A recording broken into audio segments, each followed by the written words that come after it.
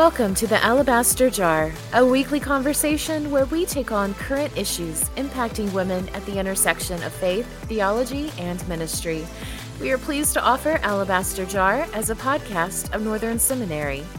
We are continuing our special December series this week, and on today's episode, our host, Dr. Lynn Kohik, is joined by Dr. Nijay Gupta. Nijay received his PhD from the University of Durham, and he teaches New Testament courses at Northern Seminary. Nijay is a prolific author, and he is currently working on a book about women in the New Testament to be published by InterVarsity Press, as well as a Galatians commentary for the Story of God series by Zondervan. Nijay has an active blog called Crux Sola, and he is the co-host of the In Faith and Doubt podcast. Hi, Nijay. Thank you so much for joining us on the Alabaster Jar. I'm really excited. Nijay, you're my colleague now at Northern Seminary, but we've known each other for a while. We're two New Testament people. Yeah, absolutely. And, we kind of joke around that when you and me and Scott first started working on the Dictionary of Paul and His Letters, second edition, we were all at different institutions. And, by divine providence, now we're together, which is a wonderful experience. Yes, so much fun, so much fun. Well, today, you have published on just about everything there is to publish on topic-wise in the New Testament, which is awesome. Today, I'd love to focus on your interaction with women in Scripture. And I guess my first question is, what led you to focus so much on women in Scripture? Yeah, a lot of it comes out of my personal story. I became a Christian in high school through my brother. In college, I was involved in Campus Crusade for Christ and other parachurch organizations. And as a young Christian, coming from rural Midwest, I had this particular image of what the Bible says about family, of what the Bible says about men and women. And it was very much a quote unquote traditional view of men lead, women follow, and so forth. And, that tracks kind of with an Asian heritage as well. And when I was in college, I didn't know theology. I didn't understand denominations. But what was kind of given to me by some of the organizations I worked with was the great heroes of the faith are John Piper and Wayne Grudem. I mean, that those names came up a lot.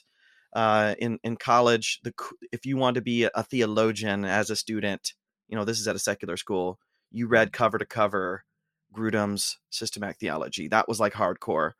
I didn't quite do that, but I tried. But those are the people that I looked up to because I didn't really know anything else, and they were good. I mean, I read many of John Piper's books with great interest and delight. But when I went to seminary then at Gordon Conwell, I went, the idea of I had in mind of what it meant to be serious about your faith was to be in a very conservative denomination and read their books and whatnot. So I was actually went to an Orthodox Presbyterian church, which is on the most conservative end, towards the most conservative end of Presbyterian.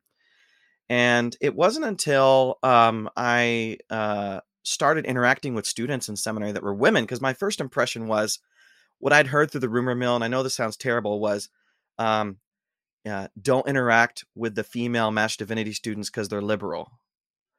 I could interact with the counseling students, but not the MDiv students because, they're not trusting the Bible and, et cetera, et cetera. I'm glad you mentioned that, Nijay, because I think that is a common assumption that I think still exists today. Yeah, and so I wrote my first systematic theology paper. I'm a little bit ashamed of this, on why women should not be in ministry as leaders. And I did very well in the paper, by the way. And you're supposed to present it to your peers, and I got good feedback and this and that. As I started interacting with students, I came to this realization, these students love Jesus. These students love Scripture. These students know Greek and Hebrew and Aramaic. They aren't trying to tear down the faith. They are just like me. And I hate that was an epiphany that I had to have, but it was. And so I met my wife, Amy, in seminary, Master Divinity student. And we started spending time together. And I remember one of my professors pulled me aside and said, "Don't let this woman take your faith down." Oh, wow. What And did he mean? What did he mean? he means, without knowing her, he meant she's liberal because Mm, she's a Master Divinity student, and she's mm, going to convince you of all kinds of wrong readings of the Bible related to gender and sex and whatnot. So my second, third year, I thought, I'm going to have to study this issue. I want to take this seriously. So I checked out every book from the library on the subject. I probably read dozens and dozens, maybe 60, 70 books.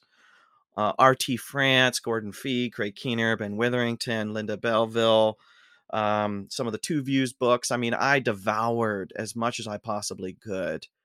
And I wrote my third year systematic theology paper on why women should be pastors in ministry. I did well on that one as well.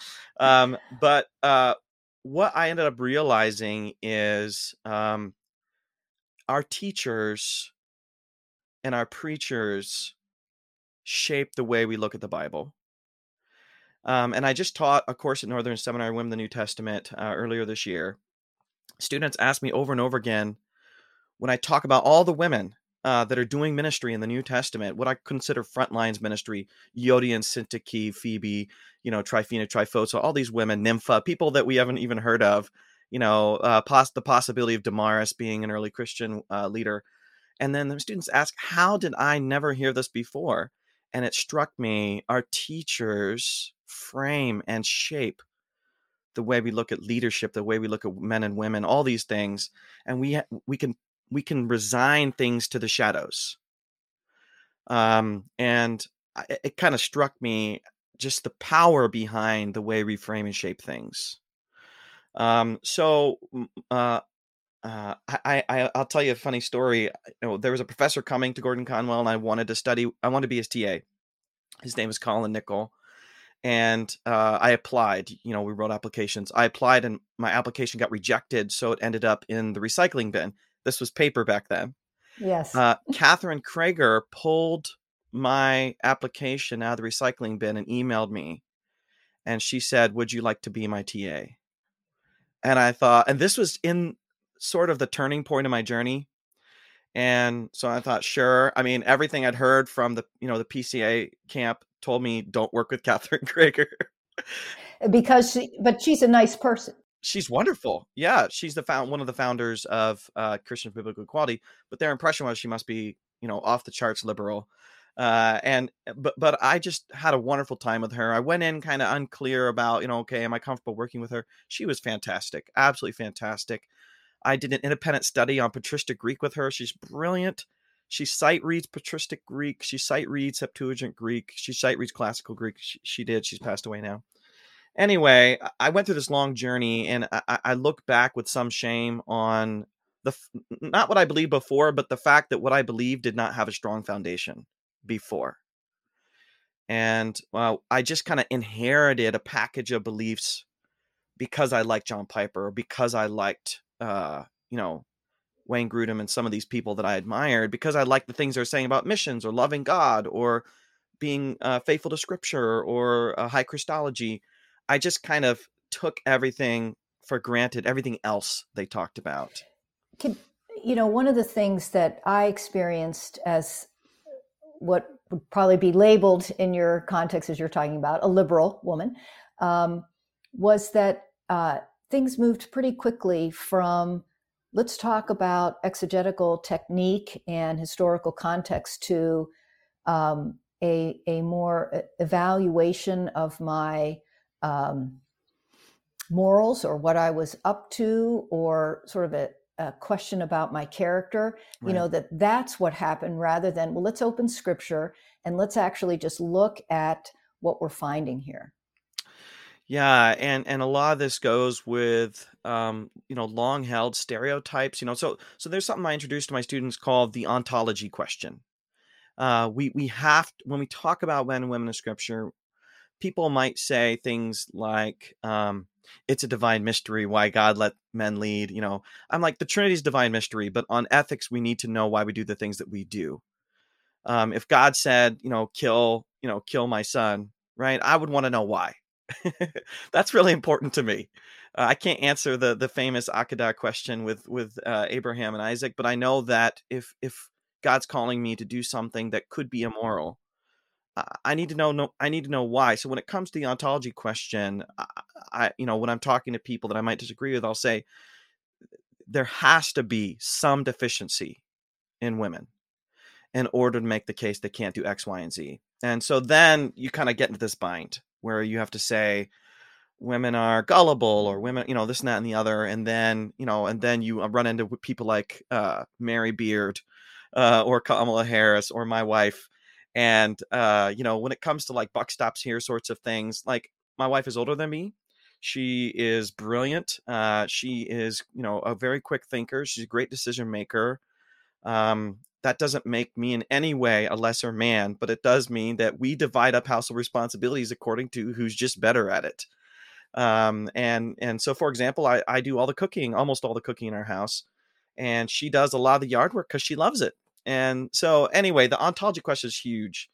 And in seminary, that was probably one of the biggest things that I had to reckon with, is when I encountered women who were clearly intelligent, brave, independent, faithful to God.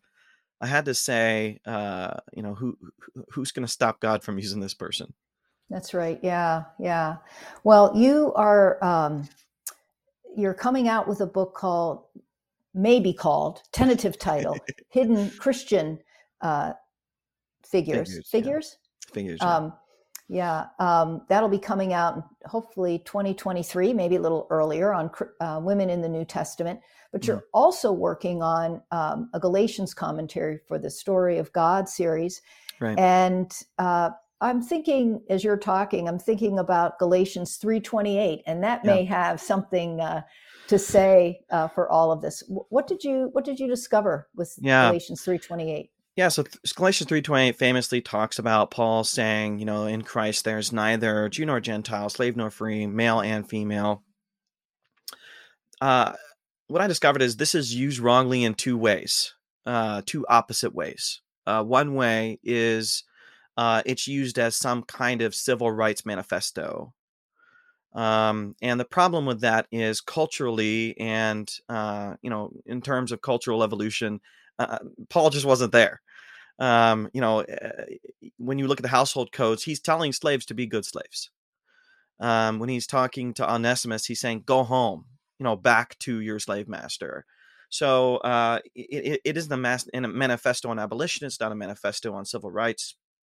I don't think those things were in Paul's mind, not because he was hard-hearted or anything like that, but because he had a specific purpose within the context of Galatians about what he wanted to see happen, and specifically what he wanted to see happen in the church.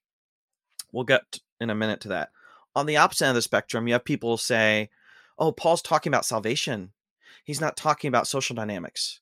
That's not actually true, because he's talking about circumcision. He's talking about if you bite and devour one another, right? He's talking about love. He's talking about cruciformity. He's talking about treating our leaders with respect, in chapter 6. So to say in some way it's quote unquote spiritual and not practical, that's a fundamental misunderstanding of Paul. So when people say, oh, he's just saying equal chance of salvation, that actually wasn't the problem behind Galatians. The problem was privilege. I'd point to a book by John Barclay, Paul and the Gift, which really marries theology and sociology. I call it a theology of social economics, how we place value on people. And if Paul's saying, hey, everyone is equally valuable, that's going to matter in how we treat people. So what is Paul saying there? I think he does have radical ideas that are going to push against Roman values about who's the most worthwhile person in the room. So, for example, at a traditional Roman party, you walk in the party and you basically size up the room according to most important to least important, right? And your job is to get in the good graces from the top. And Paul does subvert that throughout Galatians, throughout his letters, but especially in 3:28, he's saying, when you go into a room, you're blind. In Christ, you're blind. And you cannot see social worth according to Romanized values. That's radical. That is radical. And so, as many scholars have said, Paul doesn't advocate for abolition, but he sows the seed here. He lights the fire that will slow burn, albeit a slow burn. He lights the fire. What I've told people before, and this is speculation, but I don't think Paul himself was an egalitarian in the way that we think of egalitarianism today.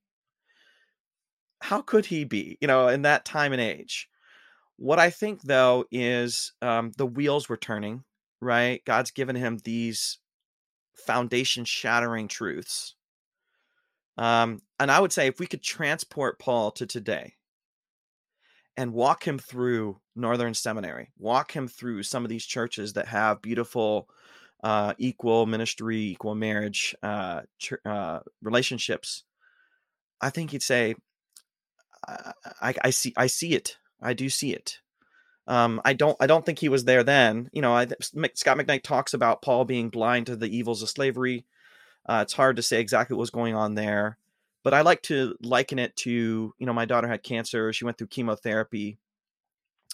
Right now, all we have is chemotherapy, and it's horrible. It's terrible. It's poison, right? We're poisoning our children when we give them chemotherapy, but it's the best we have. And we can hope and dream for something better, and we can even kind of anticipate it, but we have no clue what that is. At least I don't know what it is. I kind of feel that way about Paul, that he knew something was possible, but he couldn't imagine it. And that's just the limitations of a human. That's right. And he couldn't implement it even if he did imagine it, because everybody, right. We all, like you mentioned with that medical analogy, I mean, we have only what we have right now to do what we can. Yeah. Well, in thinking about the radicalness of what Paul was doing, I think sometimes you're right. We try to domesticate him, and I think there's probably no more domesticated figure in Scripture than Mary, the mother of Jesus. Right. And I know that you have talked a lot about Mary's actually doing some really good theology and is a disciple we should follow. But we just we pull her out of the closet, of the Christmas closet once a year, and kind of dust her off and put a baby in her arms, and that's it. But what is Mary really doing? How should we understand Mary in Scripture? Yeah, well, what's interesting is each gospel handles Mary a little bit differently. And some of the gospels have been criticized for kind of giving Mary a backseat. Matthew, I think, in particular. John does some interesting things with Mary, but Luke is an extraordinary text. My undergraduate degree, I studied classics as one of my majors, and ancient texts don't feature women, generally speaking. Women get very little airtime. They're often stereotyped. You have goddesses that may, have virtue, like Athena and things like that, but human characters are often typecast. They're stereotyped. Luke is almost out of place, almost anachronistic in the amount of interest Luke has in the lives and words of women. Even the way Luke begins is bizarrely focused on women in a way that I can't imagine another text from the ancient world that is so patiently attentive to the voices of women. And again, this is one of those framing things. Why have I never thought of this before? Why did this never occur to me when I was in college or early seminary? But just I remember reading somewhere that the Magnificat is the longest, or in the top 2 or 3 longest speeches not by Jesus in the Gospels. And so just quote unquote airtime is pretty incredible. And so I remember getting into a fight on Facebook. I try not to get in fights on Facebook anymore, but this was 5, 6, 7 years ago. But I got into a fight with one of my friends from high school who was basically saying women don't contribute anything in the Bible, essentially, that isn't said by a man or said better by a man. And I got baited into debating him, but it led me to think about that. So it was a good experience to think about that. And what came to mind was the Magnificat, because I just read Joel Green's little book called Why Salvation, and he gives a huge amount of space to the Magnificat in that. And here you have this song by Mary. And I think I remember Bonhoeffer saying something like, this isn't a cutesy, sweet, Shirley Temple kind of dancing, prancing song. This is a battle hymn. I think Bonhoeffer says something along those lines. And as I researched this for an article and for my book now, it actually parallels a couple things from Scripture, including Miriam's song in Exodus, but I think a little bit more poignantly, Deborah's song in Judges 5, I think. And I think that attentive Jewish reader or a reader that knew Israel Scripture would pick up on that. And so these are violent. They're violent songs. I just preached on this text to our youth group, which my wife is youth pastor of. And it almost gave me chills to read, to introduce to these teenagers and middle schoolers this notion that Mary has this baby, and we think of this baby as sweet and baby Jesus, and all cuddly and sweet. And Mary's saying things like God is gonna pull the rich down pull the powerful down from their thrones, and send the rich away hungry. And I remember saying to them, why isn't God just lifting everybody up? Why isn't God just filling everybody? Like, he has stuff to do. The toppling of kingdoms is pretty aggressive business. And this is coming out of the mouth of a young woman that the ancient world would treat as insignificant. And so Luke is extraordinarily thoughtful in the way that he amplifies Mary's very young voice for those with ears to hear, because she's nowhere when she says this. She's not on the top of the temple, right? She's not, talking to the Sanhedrin. So this is a very much for those with ears to hear message being broadcast through Luke. And so I landed on that as, okay, I get this from Green, but he says, this is the gospel. This is the way you're supposed to read the rest of the gospel of Luke. This is chapter 1. You're supposed to read everything that happens from there on out through the lens of Mary's song. And when you do that, you realize she's kind of a co-narrator of the gospel in some ways, or at least the most important vocal figure other than Jesus. Right. What would be one or two things that reading Luke that way became very highlighted for you that you hadn't seen before? I mean, an obvious one would just be the lives of women, and particularly the independence of women. Women who are doing things without a man around. So, for example, you have the women who are traveling with Jesus. So, I wrote a chapter in the book on, did Jesus have women disciples? And I would have told you 15 years ago, no. People will talk about the 12. Jesus is going around racking up bills, and guess who's pulling out their Chase Sapphire card? It's these women, right? And then there's this interesting moment where the angels say to the women at the end, don't you know? Right? And then they go on and explain, he was going to suffer. And that's a message that we learned that Jesus told the men. But that means the women were also there because they are responsible for this teaching. So there are these kind of clues. Another moment is the famous story of Jesus going to Mary and Martha's house in Luke. the Lucan version. And something, again, this is like, why aren't we asking these questions? But a lot of this is understanding the Roman world. Where are the men in this story? There's some interesting art pieces on how they depict this encounter. Are men there or are men not? Are men not there? First thing to notice is I think Martha invites Jesus to her home. That's the role of the paterfamilias.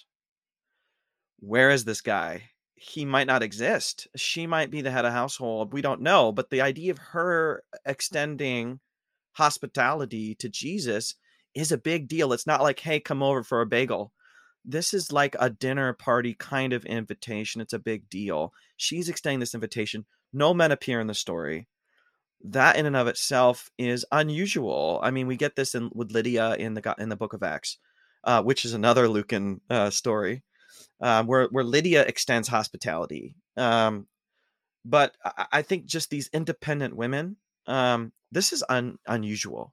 And Luke sets us up for that in some ways with Mary and Elizabeth. And you mentioned that you talked about Mary and her Magnificat to your church's youth group. I wanted to ask you a little bit about how you celebrate Christmas, even now as a family. You mentioned your wife is a pastor.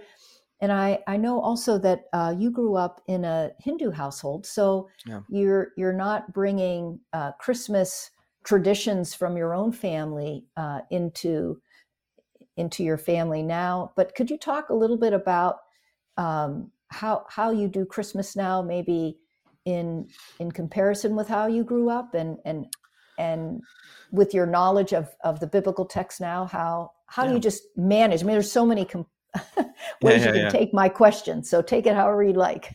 Yeah. Growing up, my parents are Hindu. We had a tree. I remember that. And we had a fake tree with the fake white snow on it. And it smelled like vinegar. It was awful, but it was nice to have a tree. We had presents, not always wrapped because we just didn't care one way or another, but we liked the present part. I remember that. We didn't have any Christmas traditions. I think my parents as immigrants, they wanted to celebrate American holidays. I remember one year we tried to do the traditional American Thanksgiving dinner, and my mom, who doesn't eat meat, made a turkey. And I remember she put cranberries, the can of cranberry sauce, on a plate. And we all said, what do we do with that? And she's like, I don't know. So it just sat there the whole meal. Nobody ate it. But for Christmas, we didn't really have traditions. Growing up, I didn't really think about what Christmas was about, except that this is what Americans do at this time of year. And there's some religious connection, birth of Jesus, didn't seem to matter even to the Christians that it was a religious holiday, as much as a corporate holiday, a shopping holiday. Now, I think because I became a Christian, I wasn't born into a Christian family. I think I really care a lot about the holiday having meaning, and being a part of the church calendar rather than a part of the business calendar, so to speak. My wife gets frustrated because I get really upset about the commercialization of Christmas. I'm kind of a Grinch when it comes to anything Santa related. I don't like anything Santa related. I don't like non-religious Christmas songs. So that makes me a little bit of a Christmas humbug. It does. It actually, I am not going to invite you to my Christmas party. That's it. That's probably a good idea. I'm a little bit of a grump on that. I think that's because I look back and I think how many years of my life I missed out on knowing Jesus. Sorry, surprisingly touched by that. So it's a really beautiful thing for me to be able to celebrate with my kids, who are young. And I we started a little bit of a tradition of watching The Chosen or some episodes of The Chosen. I think what I want for my kids, I don't know if we have really, strict traditions, but what I want is that Christmas is obviously it's about Jesus, but what I really want to communicate to my kids is Christmas is about a long-term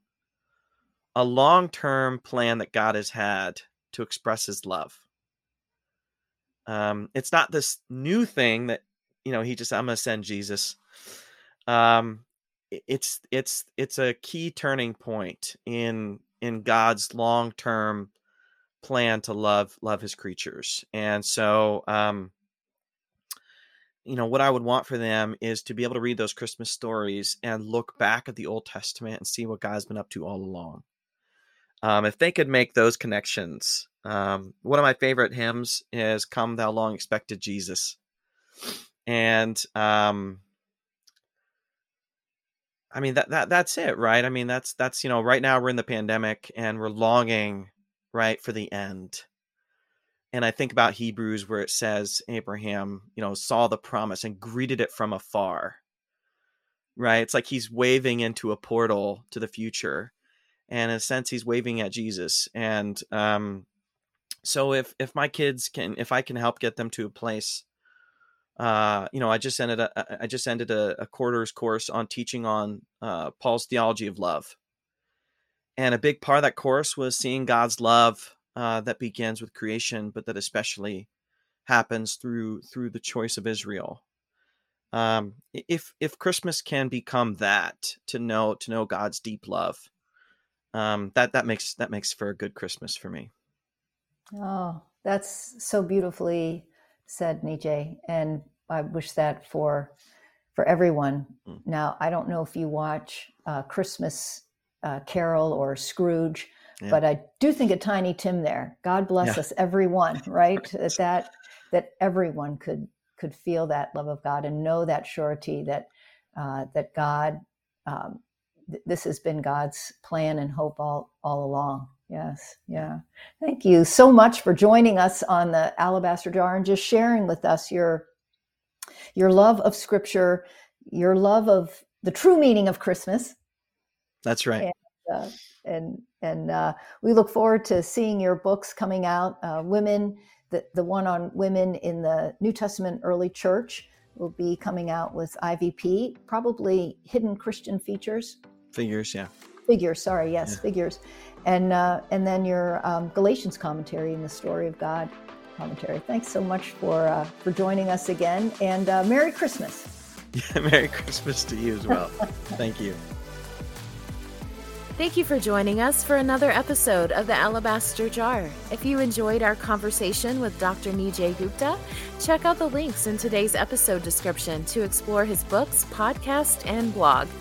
Next week, we will conclude our December series with a special Christmas conversation with our very own Dr. Lynn Kohek. Make sure to subscribe so that you can be notified when we upload new episodes every Tuesday. Merry Christmas, Alabaster Jar listeners.